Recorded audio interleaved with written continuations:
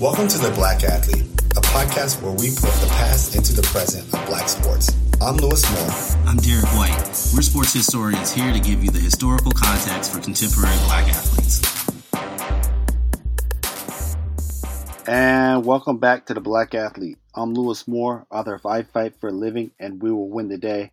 You can also check out my Audible on Amazon. It's on the African American Athlete. And just want to let you guys know, I am the champion of Madden, NCAA Live, and NBA Live 1998 Draper Hall at Sac State.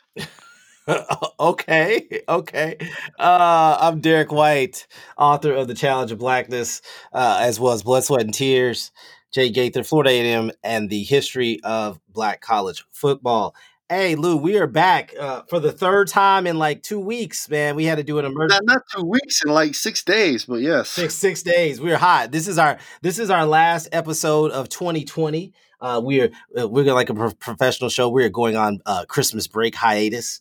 And we will be back in 21. But before we do that, we wanted to have an important show because as many of us with kids are preparing for the holidays and we are getting together our kids' Christmas list as well as our own Christmas list, one of the things that is on everyone's list is a PS5 or a new Xbox Series X. I can't never keep it. They need a better naming for Xbox, just to be honest.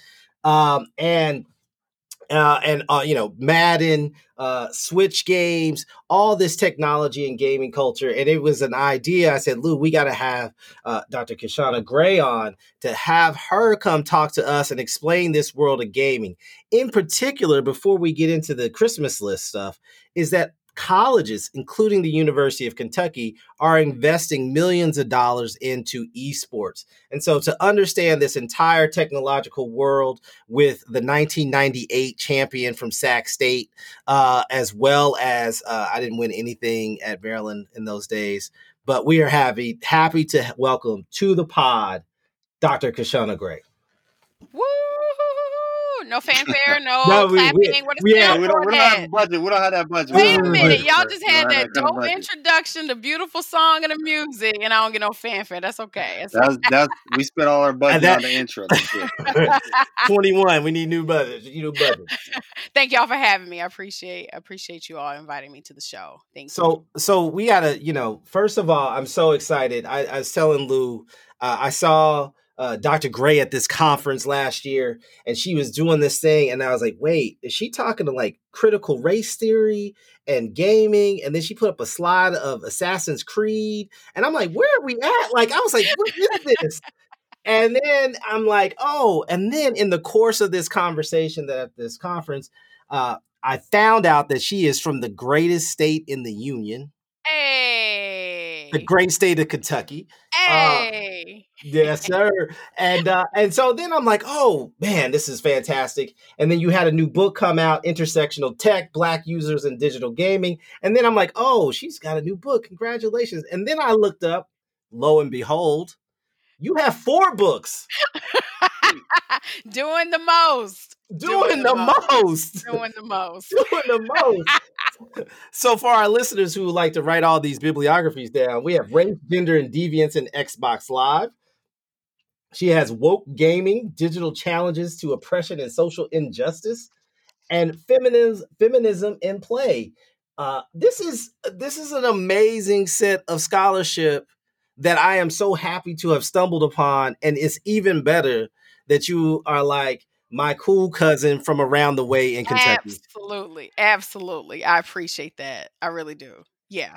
It's been wild, and I'll say, and I understand, I've got, with all those books, like, but I think it's important to like note that a lot of those books was because of academia often, extending the goalposts. You all are sports, podcasts, so I'm trying to keep the metaphors and analogies, appropriate, but they keep moving the goalposts, especially for, folks of color and for women of color, especially.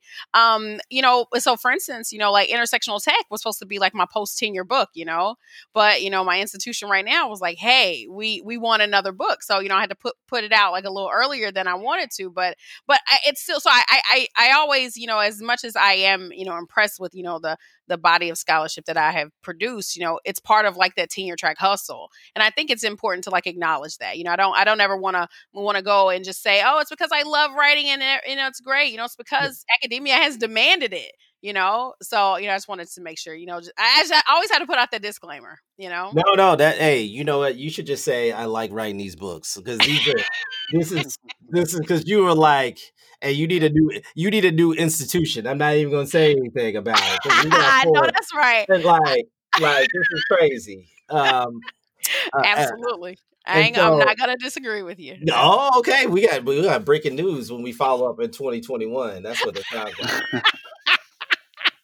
Breaking news in here. Oh my gosh. So Dr. Gray, before we get too far off task, I started at University of Kentucky in early this year, 2020. And one of the first kind of big announcements we had is that we were spending, I don't know, some millions of dollars and remodeling a part of the garage for an esports center at the University of Kentucky. And I was like, wait, we're doing esports? I mean, we do a lot of sports, but I didn't understand we were having this kind of investment. And it opened my eyes into this broader world in which universities and colleges are really investing money about esports. Can you explain for our listeners who are probably more savvy in traditional sports, what is esports and how does this fit into the athletic or gaming landscape? Yeah, absolutely. I think I'm guessing like a lot of your listeners are a part of the sports world, right? So it's not far-fetched to make like the linkages between like traditional sports and what we are calling like esports. So esports is like a realm of like video games that are like played competitively, right?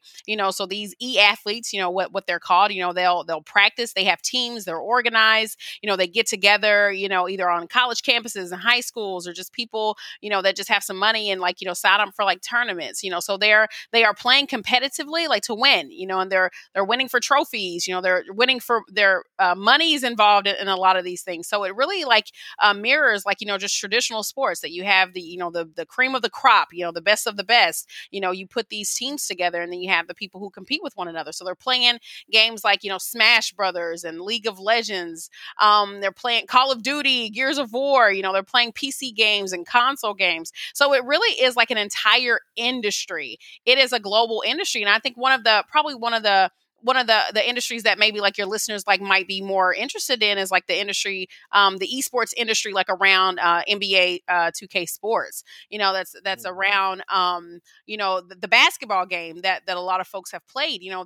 They had just last year, I think we're on the upcoming is the third year that the NBA 2K league has existed, and they actually have full on drafts. Like they had an NBA draft for esports athletes, and they're recruiting esports athletes for their teams, right? So people Wait, back up. So who's drafted? Like, because I never understand it. So like the Golden State Warriors as a basketball team are drafting esport athletes to represent the Warriors in NBA Live or 2K or whatever it is. Well, for the most part, these teams are independent of their NBA, counterparts, because not every NBA team has an esports, has an NBA 2K team, right? I think, like for instance, Rick Fox, he's like one of the biggest faces, that like one of the crossover faces, like from the NBA to the 2K league.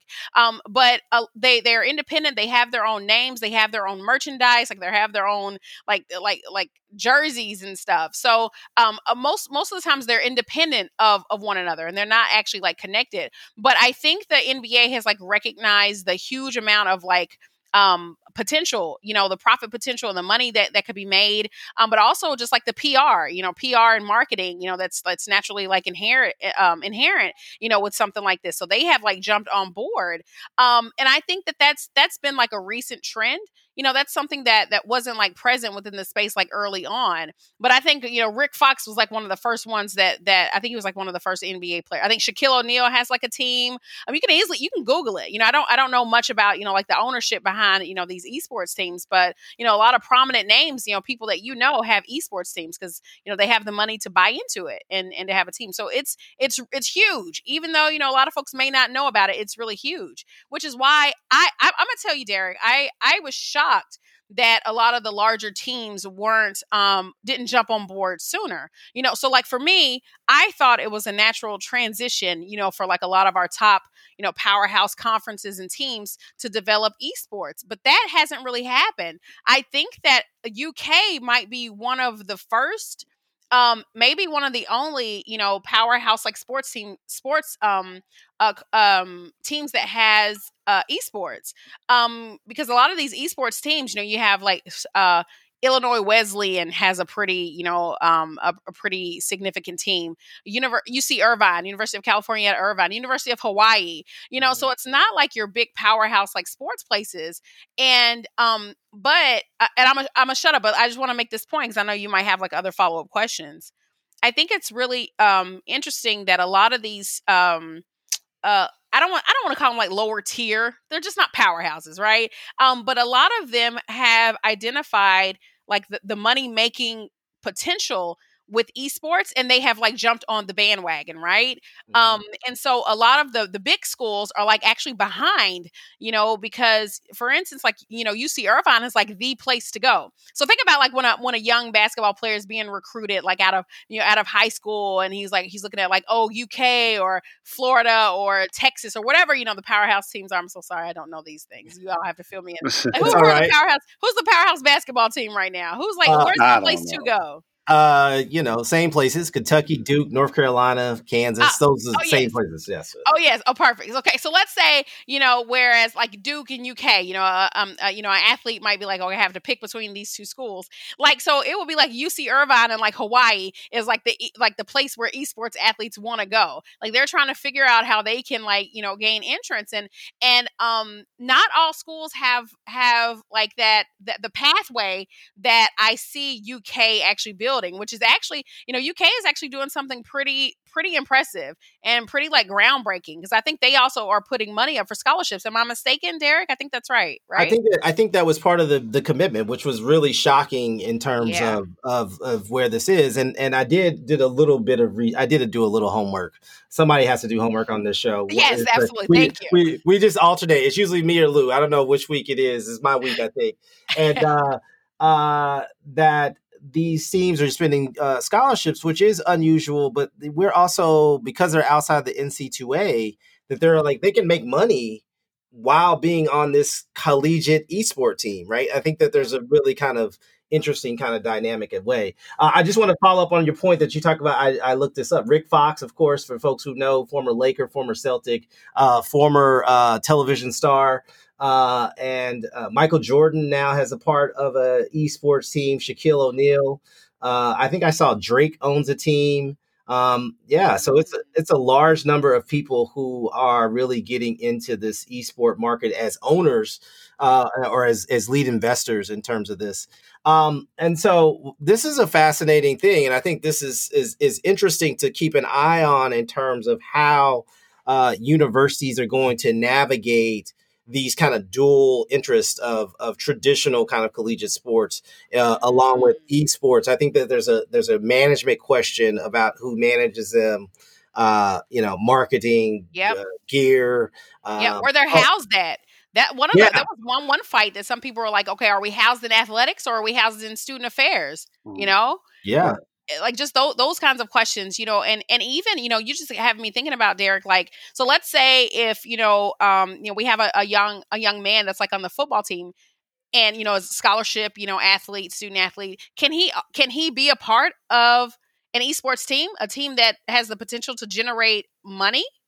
Probably not. My. But the other thing too is eligibility. Right, like, are these guys? Do they have to have grade requirements? Because I know these esports people stay up late, and playing video games. I don't know how you're gonna get your homework done. But For our if history you're not classes. in right for our history class, but if you're not in the NCAA, there's probably no like 2.0 or you got to be graduating type deal requirements or anything like that. So it can be until the NCAA comes in. I can see it could be kind of like the Wild Wild West, right, where these schools are making up their own rules, right, to get an advantage, right, as they invest millions and millions of dollars and they cut, programs like real education programs. So. Yeah. I was in like a Twitter kerfuffle with somebody who had I think it was I had mentioned I think it was Illinois Wesleyan. They had just announced like they had announced like cuts to like some of their humanities, like they're cutting French and cutting something, some programs along those lines. And then the next day they announced like a commitment to esports and to building like an esports arena. Now, granted, on so the optics look terrible, right? And I was like, and like for people like on the outside, like looking in, some people could be like, oh, well, you're not committed, to like traditional academics, you're not committed to the traditional student, you're committed to the thing that like makes money. And these are some of the things that I'm like learning. Like a lot of times those things are like the budgets are completely different, might be like different lines of money and, but the optics of it like just look terrible. And I think, these institutions have to like think about that. What are you trading? What if in our minds it looks like a direct trade? Okay, we're going to shut these programs down so we can have money to funnel over here. And I think that they haven't really thought that through about what that actually looks like, right? So even now, like with UK, building this arena, like I'm guessing you all like fared fairly well during COVID. Did you all have like layoffs or furloughs or things like that? Yeah, we had we had to furlough early on, but we've had most of our faculty and staff back. I think it's been, I think the budget is a mess. Like, I'm not going to lie to you here, right? But I think more broadly, I think this is what esports is getting into, and what their experience is really a common conversation that we talk about on this pod quite regularly, right? That the athletic department money is always separate, or most always separate, from the traditional kind of budgets that govern academic affairs. But at the same time, when you're building a new locker room, right, and a new jumbo board, and the library's leaking, like you've got your priorities out of It whack, looks right? bad. Like It looks it's bad. a priority question, right? Like it doesn't matter how, like it matters very little about where the money comes from, because what it seems is what we've done. I think this is Lou's point about their grades, right? It's like, how are we balancing the curricular with the extracurricular, right? And it's not to say that gaming, it can't be part of the curriculum. I read that Ohio State is developing kind of a digital gaming major that's supposed to be coming out in supposed to come out this year, but I think they postponed it because of COVID. So that's part of the curriculum. So that's a very different conversation than we're creating this e-gaming, this esports team. And then we're going to we're going to raise some development money outside for that when your library may at some institution, like those are really interesting kinds of development questions. And, is it new money and old money? Like those are above my pay grade. But the optics, I think you're right. The optics, it makes the people who work in PR, right, who are in charge of that, much more difficult when they're adding another thing that is taking away from the traditional mission of the university. That's right. Right. And it, to me too, like Dr. Gray had brought up this point earlier, but I could see smaller schools or even a school like I'm at Grand Valley getting into it because that's the path that they've put themselves on to get students, right? And so to get students, since we're competing, we're not competing with Michigan or Michigan State for students. We're competing with Central Michigan, Western Michigan, Ferris State. So what do we all do? We built new buildings, right? Like we did all these things to attract students, and then we tried to make our campus student friendly. So the next phase is, okay, let's put a section of our brand new $75 million library that we still have to pay the bill on. Now let's dedicate a section in the library to esports.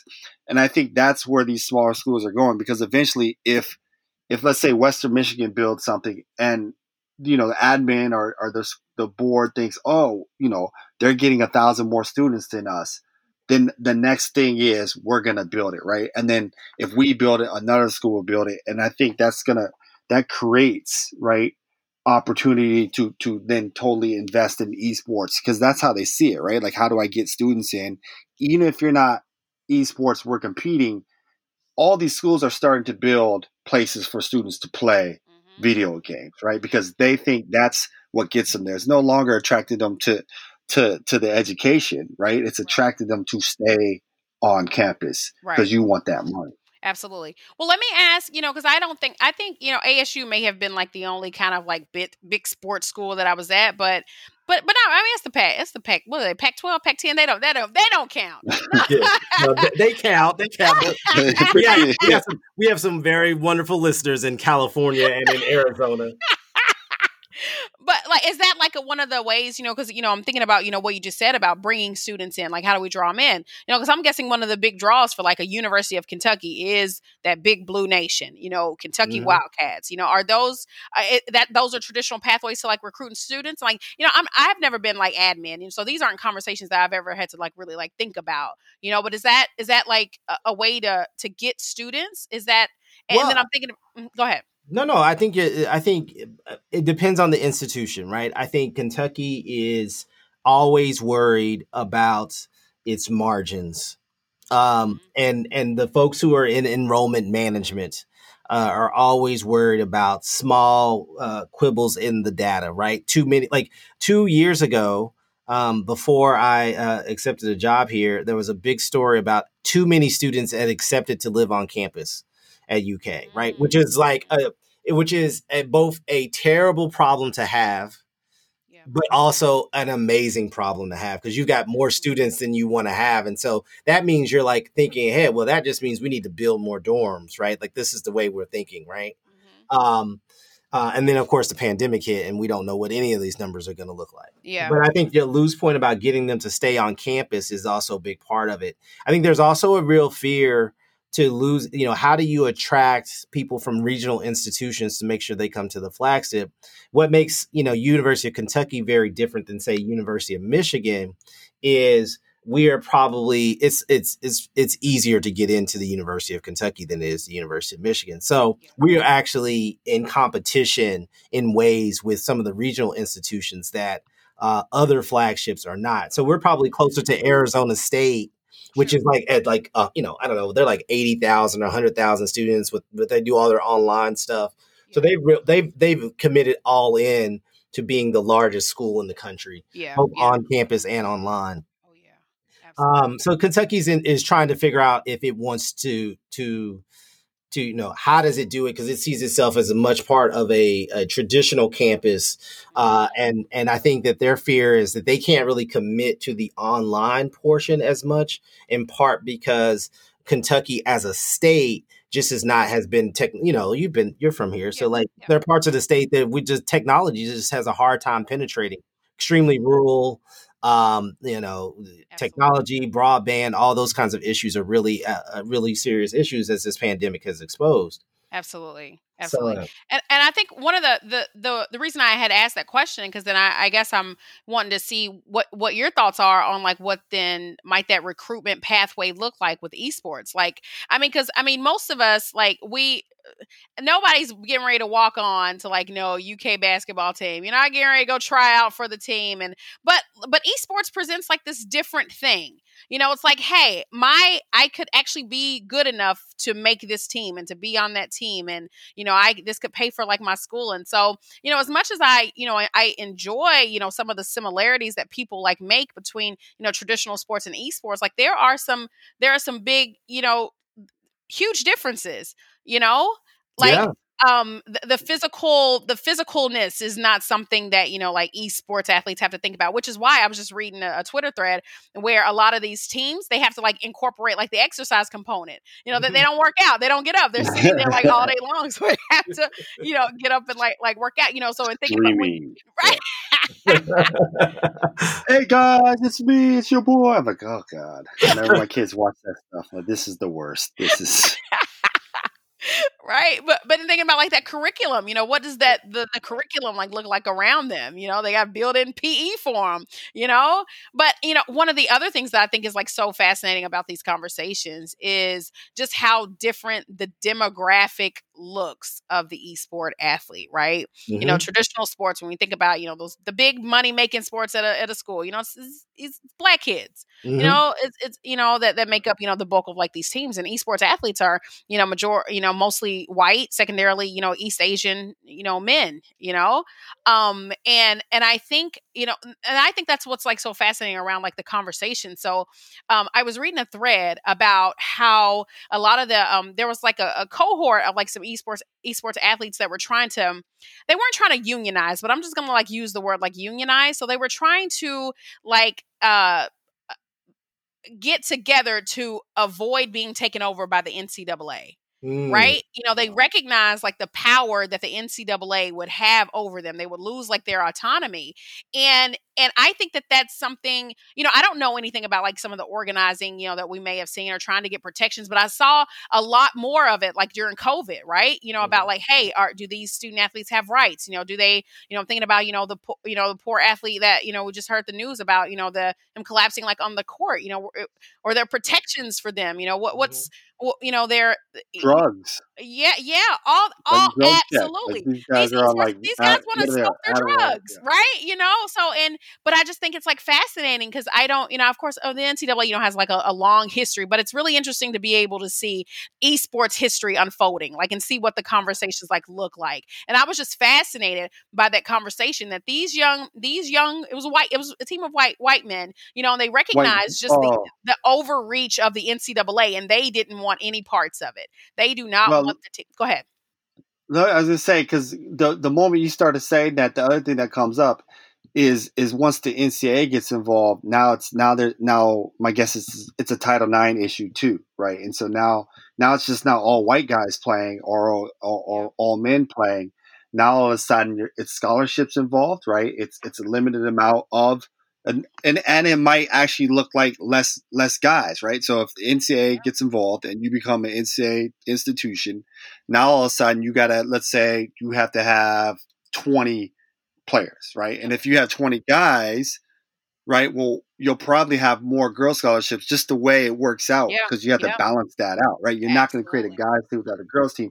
Or maybe because you still have Kentucky has 85 scholarships on a football team and they don't have a women's sport that looks like that. It might just be Maybe all all women. of a sudden, the guys get bumped out, right? And so maybe part of that is not only protecting their own dollars, because once the NCAA comes in, you're not making money, Right. but also protecting themselves, right? And they probably Absolutely. can afford something. One quick question that's so fascinating to me: are there black women esport athletes that we should know about? Hold on, I want to.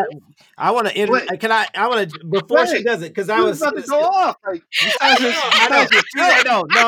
yourself, who's playing right now and talking at the same time. No. I wanted to because I wanted before you go in. Can I just say because the reason I even knew who you were is on that same thread that we had esports. Yeah. Aaron Simon, who is a UK grad, was a huge profile. So I just I was going to ask about her. So I want you to start with her and then introduce us to the rest of the world. Absolutely. There are tons of women, tons of black women, tons of women of all colors that are a part of the esports world. And I got introduced to Erin Ashley.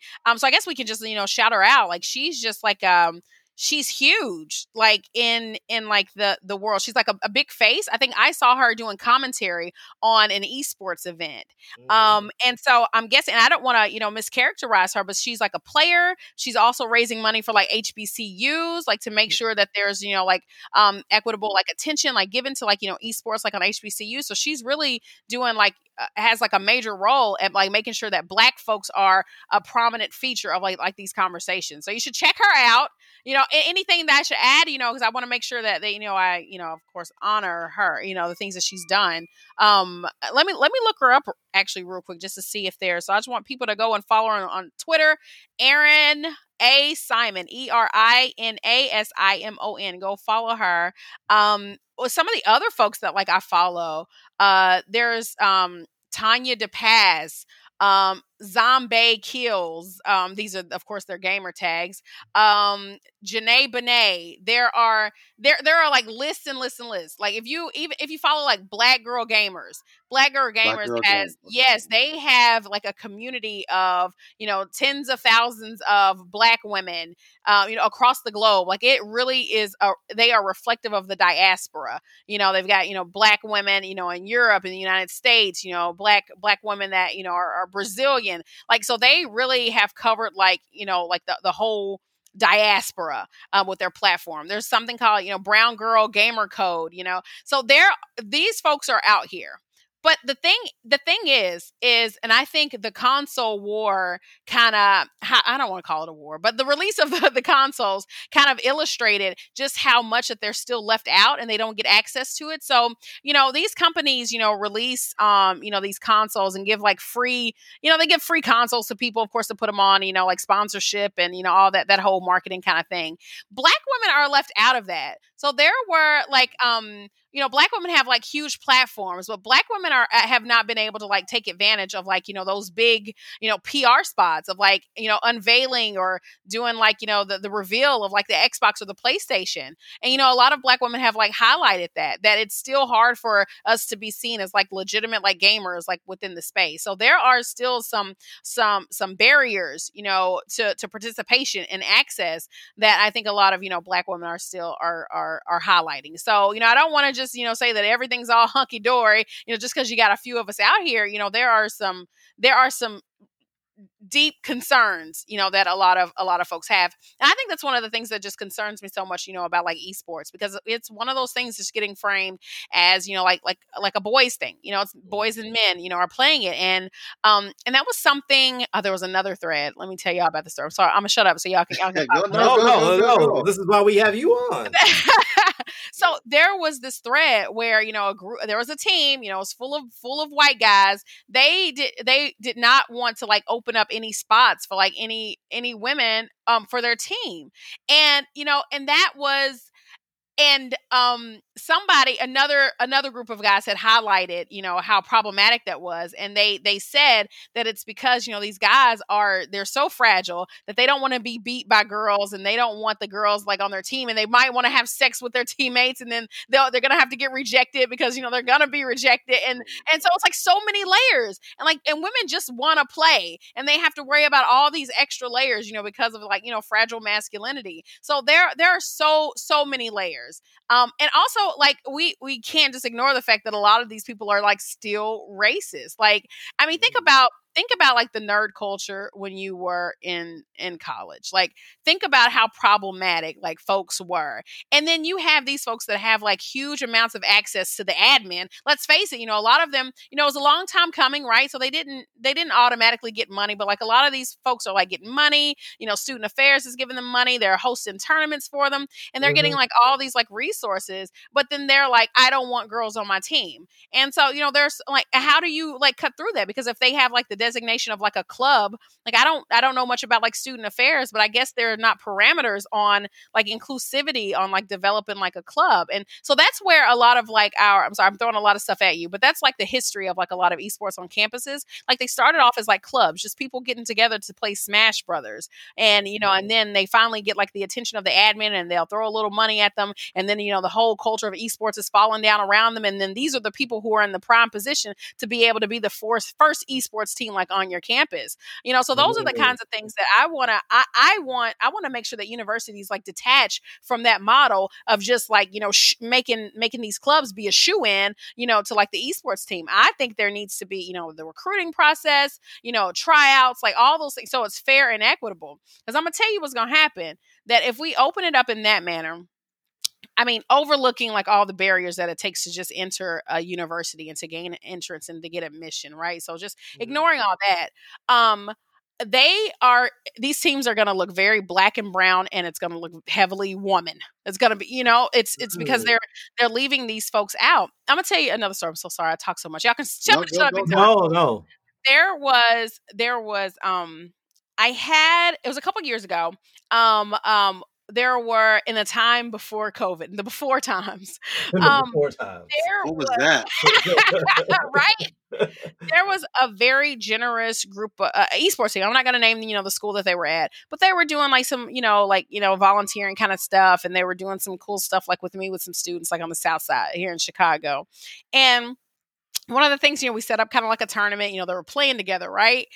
And these young kids, these black kids, whooped they asses, y'all. They were playing all these games, and the black kids whooped. They were shocked. They were shocked, and they were in their mind, they're looking at these kids as the have-nots, the poster children for the digital divide, and they just can't figure out, why are these kids so good at Mortal Kombat? Why are these kids so good at Street Fighter? Why are these kids so good at like Smash Brothers? Well, there are a couple of reasons why, right? One of the things that I had to I was talking to a friend, like these kids, their internet is so bad, so they have to like overcome so much for just the minimum. So they have had to work so hard, just to participate. Even the same with Fortnite. They are so good at Fortnite because, they get, Wi-Fi from McDonald's. Like that's not just like a joke. That's like real stuff. That's a real reality for like a lot of folks, right? But they are having to overcompensate so much, and then they're working so hard that whenever all things are equal, like they just shine and overshadow like their competitors. And, like, I don't know how else, and they're just naturally good. These things just come naturally to them.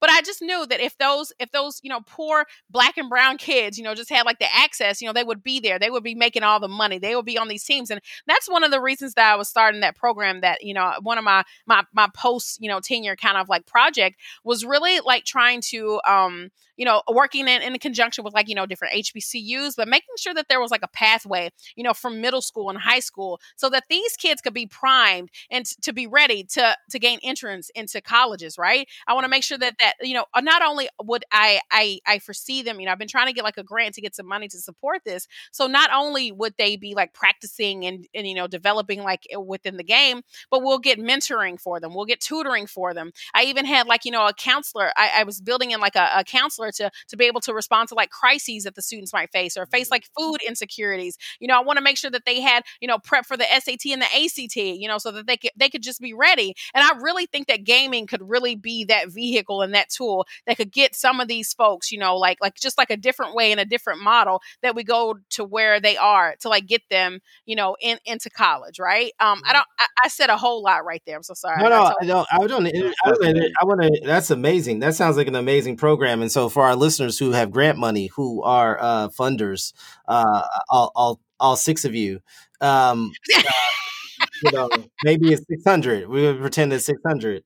But this sounds like a worthy program. And in many ways, it sounds like you're really talking about the same ways we talk about sports in inner cities, right, Lou? Like that, like, like they've got all this particular skill, and we have to build the other kind of infrastructure around them and give them tutoring and give it so that they can take the thing that they're good at and turn it into an overarching kind of opportunity in terms of higher education. I think that's a fantastic. And I think that we don't talk about esports in that way. We talk about, I think esports is like, look, we got an esports team. Congratulations. But we're not really talking about that. You're talking about, making, who is the team and how is it made and constructed.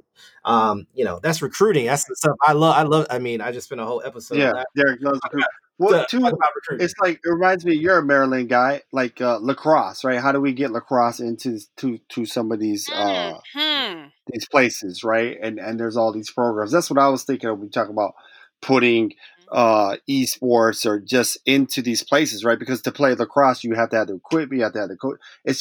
It's cost prohibitive, right? There's the one thing about youth sports, and it sounds like you see the same thing with esports, is access, right? For esports, you have to have that fast Wi-Fi. You have to have that fast gaming computer. My kids ask me all the time, Dad, I'm like, why do you need that? You're good. Like, have you seen my internet bill? You guys got that good stuff. That's not the reason why you're losing. But it, if you don't have those things, right? Like you said, if you're having to play at McDonald's, right, you're going to be behind until you get those things. It's the same thing with lacrosse or fencing or soccer, right? Like these various hockey, right? These sports. This is what it is. It prices people out. That's right. Right. So No, that's fantastic. That's fascinating. That's fascinating. I know we're along, but I don't want to miss this opportunity to talk about one of the things you do in your book is you talk about the characters inside the games. And this is the thing that I saw in your presentation that I want that really just wowed me because let's just be honest, right? Like, uh, video games have become closer and closer in terms of the way they look like movies, and Hmm. they carry many of the same problematic stereotypical images that black media has been fighting against really since stormy weather in the 1930s, right? Uh, um, Oscar I'd rather play a maid than be a maid. Oh, right, sorry. like Oscar Michaud, Sorry. right? Like we're going all the way back. Oh, he named the Oscar show. Wow, Within Our Gates. Yeah, You didn't think I could name this movie? Yeah, that's right. Black Study, Body and Soul. right? That's right. Yeah. All the way up Sorry. into a new realm of games, and so, you know, are there any games that have for our listeners and for us as well that we should be paying attention to that have really complex and interesting representation of Mm. African American men and women? Hmm. That's a fantastic question. I'm glad you asked that. I think one of the things we have to like first like look at is like um we have to I like looking at like the lineage, right? And like looking at like the genealogy of like seeing because I think it's important so for me, like I could point to like a game like Watch Dogs or Assassin's Creed Freedom Cry and say these are like pillars of Ooh, I got that like one, black brother. Go ahead. representation or like black depictions, that are progressive, but then we will miss like a whole history of what has gone wrong and where all the missteps were, right? Mm-hmm. So I like painting like that picture of like, okay, this is like what we had before and previously. This is what existed like before. Um, I think it's very telling, right, that the majority of like black characters have always just been rooted in the sports genre, right? Right. So back from like the first time, black faces like appeared on Madden or Tecmo. I don't even think that did they have black people on Tecmo? I don't even So this is now you're officially in my wheelhouse here. yes, Yeah, here yes. we go. Here Here we we go. go. Thank you for Here we go. throw the lob. Like this is like the You messed up now. You messed up. uh, Got it. so the Tecmo Bowl characters themselves did not necessarily have faces, but when they used the screen, like when they said touchdown or something like that, then they had black faces, and they painted the pixelization was brown. Was like brown. Yeah. But Bo Jackson was brownish. yeah, Yeah. yeah. So that's just Lawrence Taylor was hard. It was hard to stop because he was brown, right? This is how you knew who the guy was, right? Interesting. So I want to be clear about what you're saying, because I'm not a historian of video games, by any means, right? So I rely on folks like you to help give me, broad overview of it. So you're saying, so if I'm playing the game and I'm looking at the pixelated characters, you're saying some of them are brown, right? And I even remember like the High Scores documentary, Gordon, the person that was saying that, he fought to make sure that the characters were black, right? And I think that happened Right. like in the mid 90s, right? I want to make sure to get like the timeline right. That was before. That was Tecmo Bowl was in the 80s. It was in the Tecmo 80s. Bowl was 80, so that's a Nintendo. So like Tyson, like the Tyson's Punch Out, for example, is a great example. Yeah. Hella racist characters, but Tyson's black. Who's the other black fighter? Sandman's black, but then it's got the racist trope, right? It's Of every country. the Indian fighter. Hondo from I Japan. believe like his name is Tiger. You got Honda for Japan and stuff like that. Yeah. I gotcha. RBI baseball, they're black. Right. The black players are black, right? Ozzie Yeah. Smith is black. Tecmo Bowl, they're black. Yeah. Right. So even think about with Street Fighter. Did you all play Street Fighter like coming up? Is that the one where the guy's doing like the capoeira or yeah, which one's Blanca that? from Brazil and Yeah, that's the only guy I'd Yeah. beat. Yeah. Yes. I just push a bunch of buttons. And then I think the black guy was like a boxer, right? Yeah, So yeah. Right. And so I think Eddie or something like that. Yeah. yeah. So a lot of these games, really pretty much like in the fighting genre, it fit like the stereotype and like the trope. I feel like I wish I had I wish I was better prepared like for this question, like to give the listeners like, okay, this was like the first Black character, but that's not even necessary. I guess I'm going to talk about like the Black character that like went platinum, CJ from San Andreas. Like, the character from, Grand Theft Auto, when I see that character, he wasn't the first Black character in a game, by far, because, Black characters had existed. But I think that there was something to having like this detailed narrative, like in a game, so, Rockstar, had done like a good job, they were like the pillars of like putting like these narratives like within the games. But then you think like the first time that maybe they told the story of like a Black person in their game, they told like the story of like inner city life, right? Mm-hmm. But I think that's something that like folks like miss, because I don't want to just say that this game is racist and had problematic, like images or whatever. I think, the opening scene of, did you all play this? Was this outside of your gaming Grand Theft Auto? Yeah. Was it Grand Theft Auto? Grand Theft Auto is the end of like near the end, but our listeners know. Okay. The opening scene of Grand Theft Auto was actually really powerful. So Officer Tenpenny is voiced by Samuel L. Jackson. And so he is this character, so CJ gets out of jail. He's ready to, put his life back on the right path, that whole narrative. And Officer Tenpenny basically says, oh, hell no, you ain't. You still are going to run this criminal enterprise for us. Tells the story of like crooked cops and, police overuse and abuse of power. And so I had high hopes for this game, but I kind of feel like that was just overshadowed by the game's like larger, like criminal elements. And it just it normalized, criminality and Black life, it normalized, being from the ghetto and always being in the hood. And like, there's no way to like escape. And, it normalized, a bunch of like, problematic, and when I say escape, I mean, no way to like escape the drug life. Like I'm not a part of like the narrative of saying, hey, we need to leave our hoods, like to be successful. Like that's not, I didn't mean that. But I think it was just very interesting that, Rockstar said that they, because they're a company from Europe. They are a European country. And they said that they drew their inspiration from media outlets from like the 90s. So basically Boys in the Hood, Menace to Society, news reports, that was the inspiration for CJ from San Andreas. And they even, incorporated,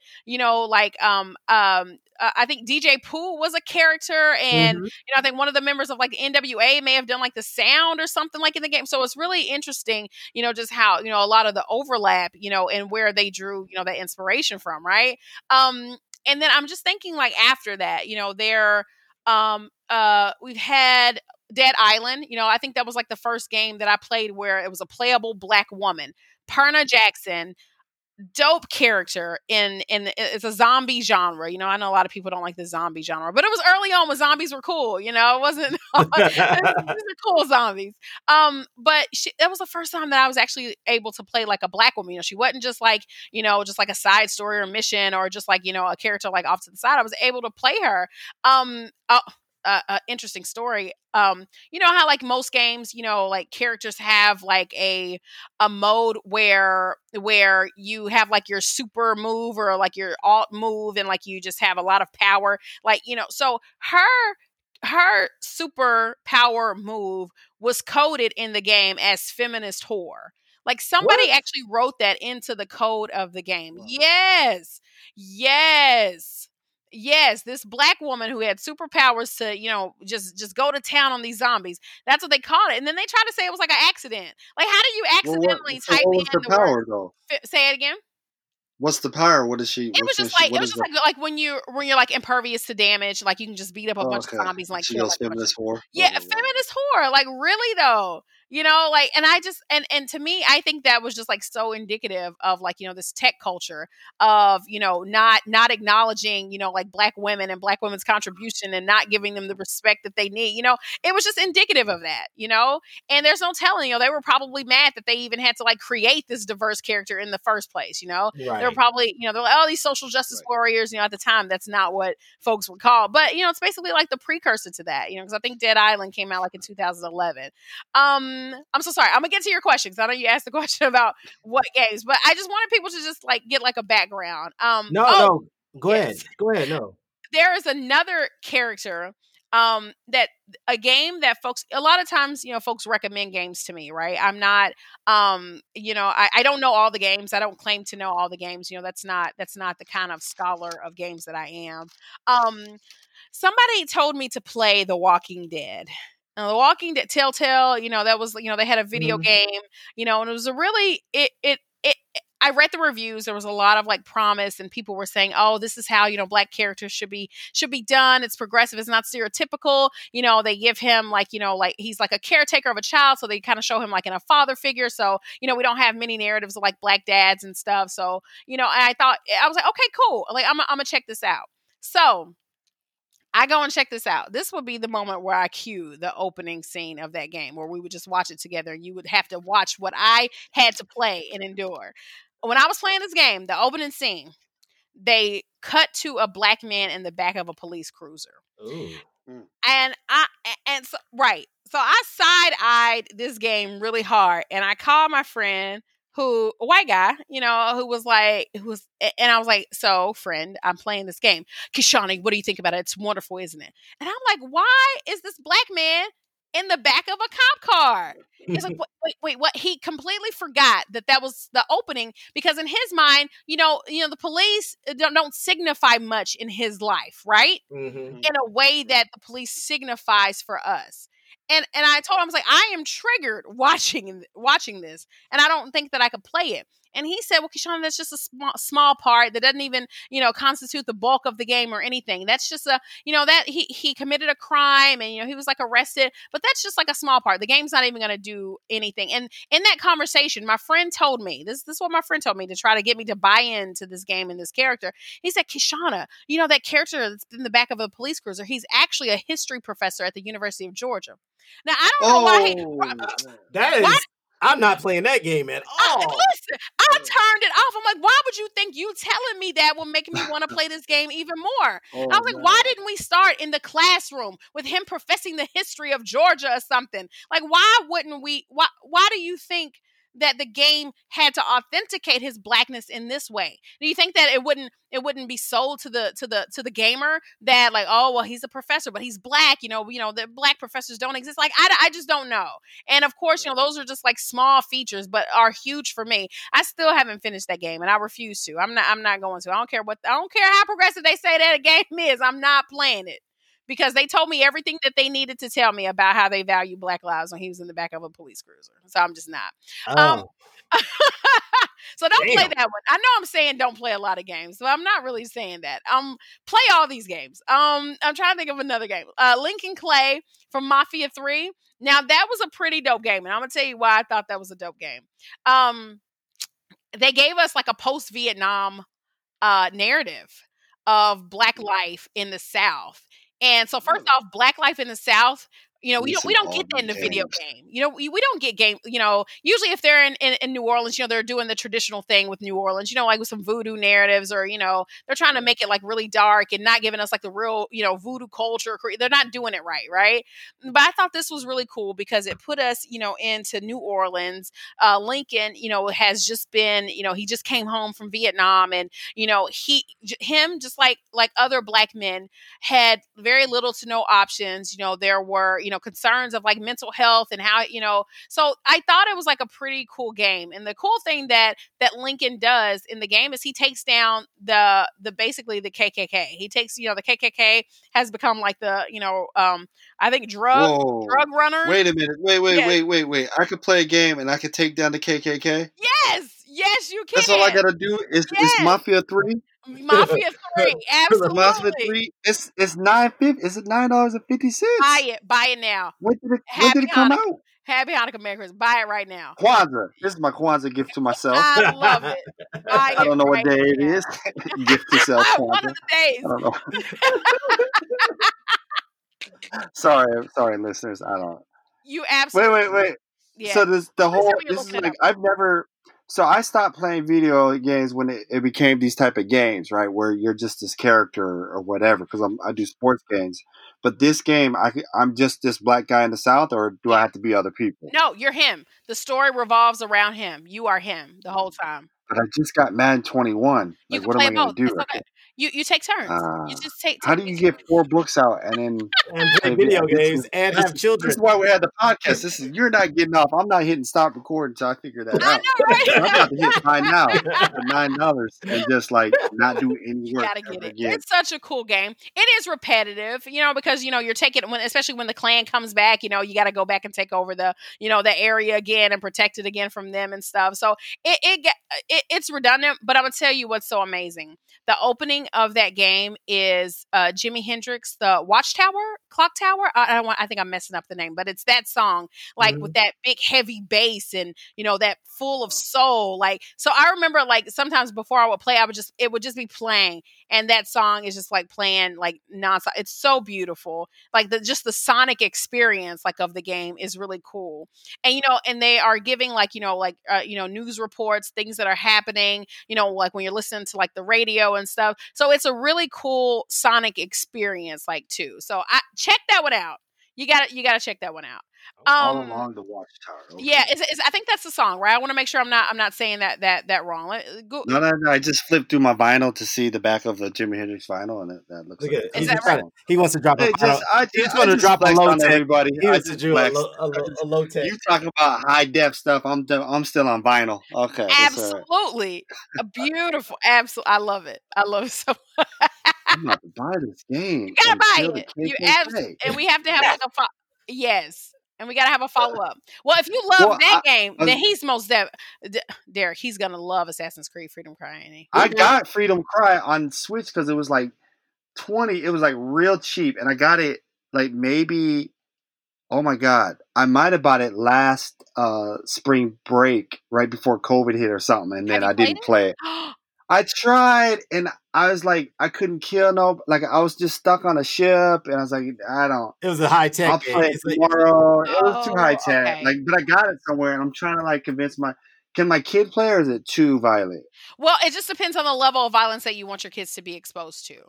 He's And 9. and I would say it's okay because I think it actually gives you like good history. It's like the precursor to the Haitian Oh, kill Revolution. that guy. Yeah. Okay. So Yeah. I thought it was like a good moment because that's not what they get from slave narratives, right? They don't see black people win, and because like I don't know, I have a problem with that the genre of the slave genre.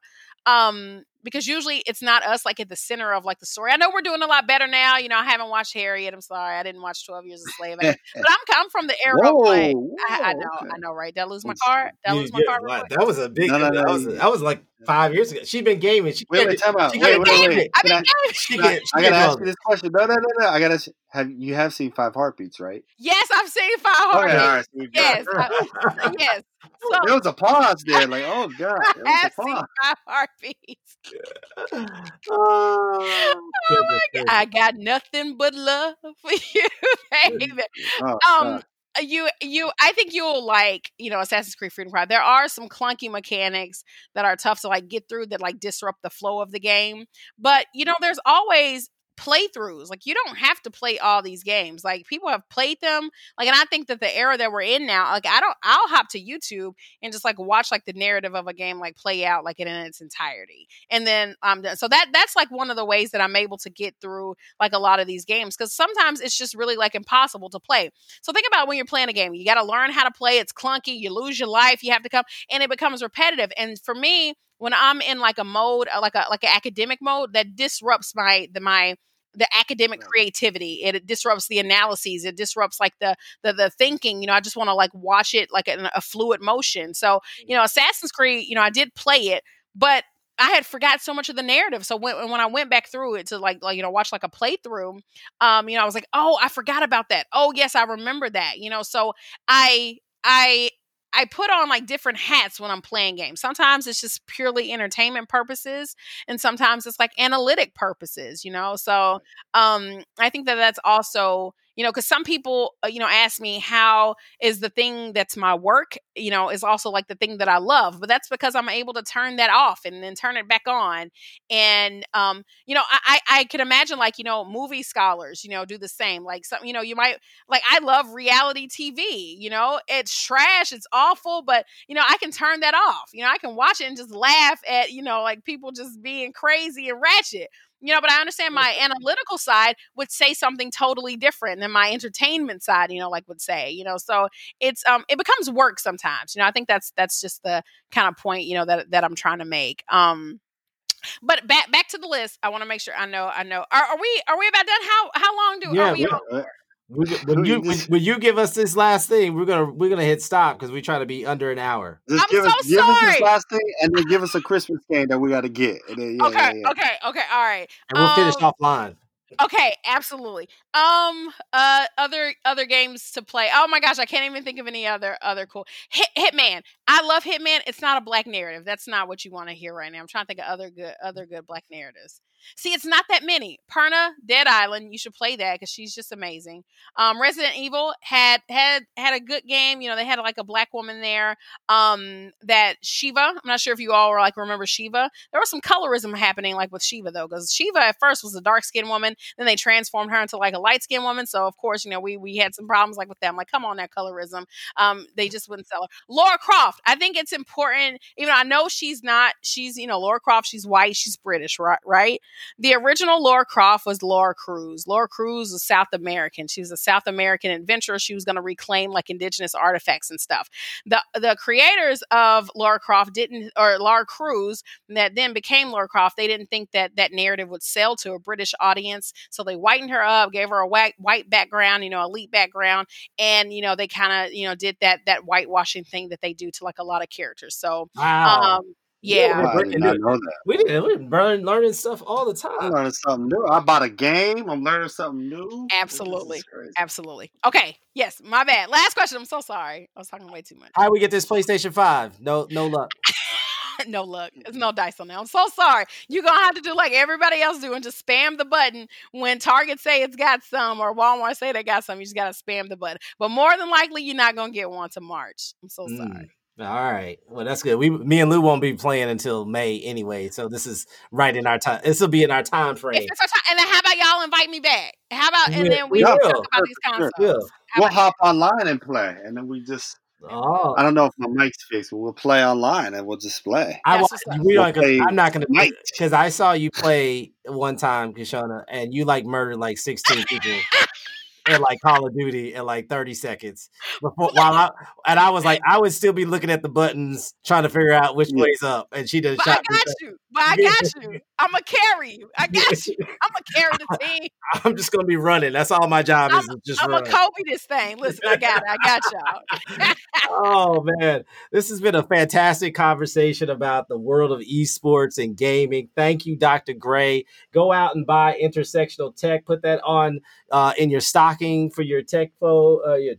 That's the wrong person. For your people who love technology. It's a fantastic critical discussion about the way race and gender and sexuality operate in the world of technology and in gaming, as well as her other books, Race, Gender, Deviance, and Xbox Live, Digital Challenges to Oppression and Social Injustice, and Feminism in Play. Get the 4-book, get the platinum plan of Dr. Gray books.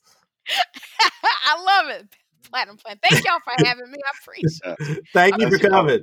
So All right. Peace.